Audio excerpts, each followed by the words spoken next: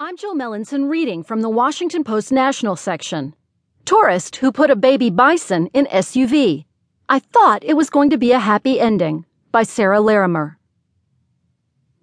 The Yellowstone National Park tourists who loaded a baby bison into the back of an SUV last month say they thought the calf was already abandoned and believed they were doing a nice thing for the animal, which was later euthanized.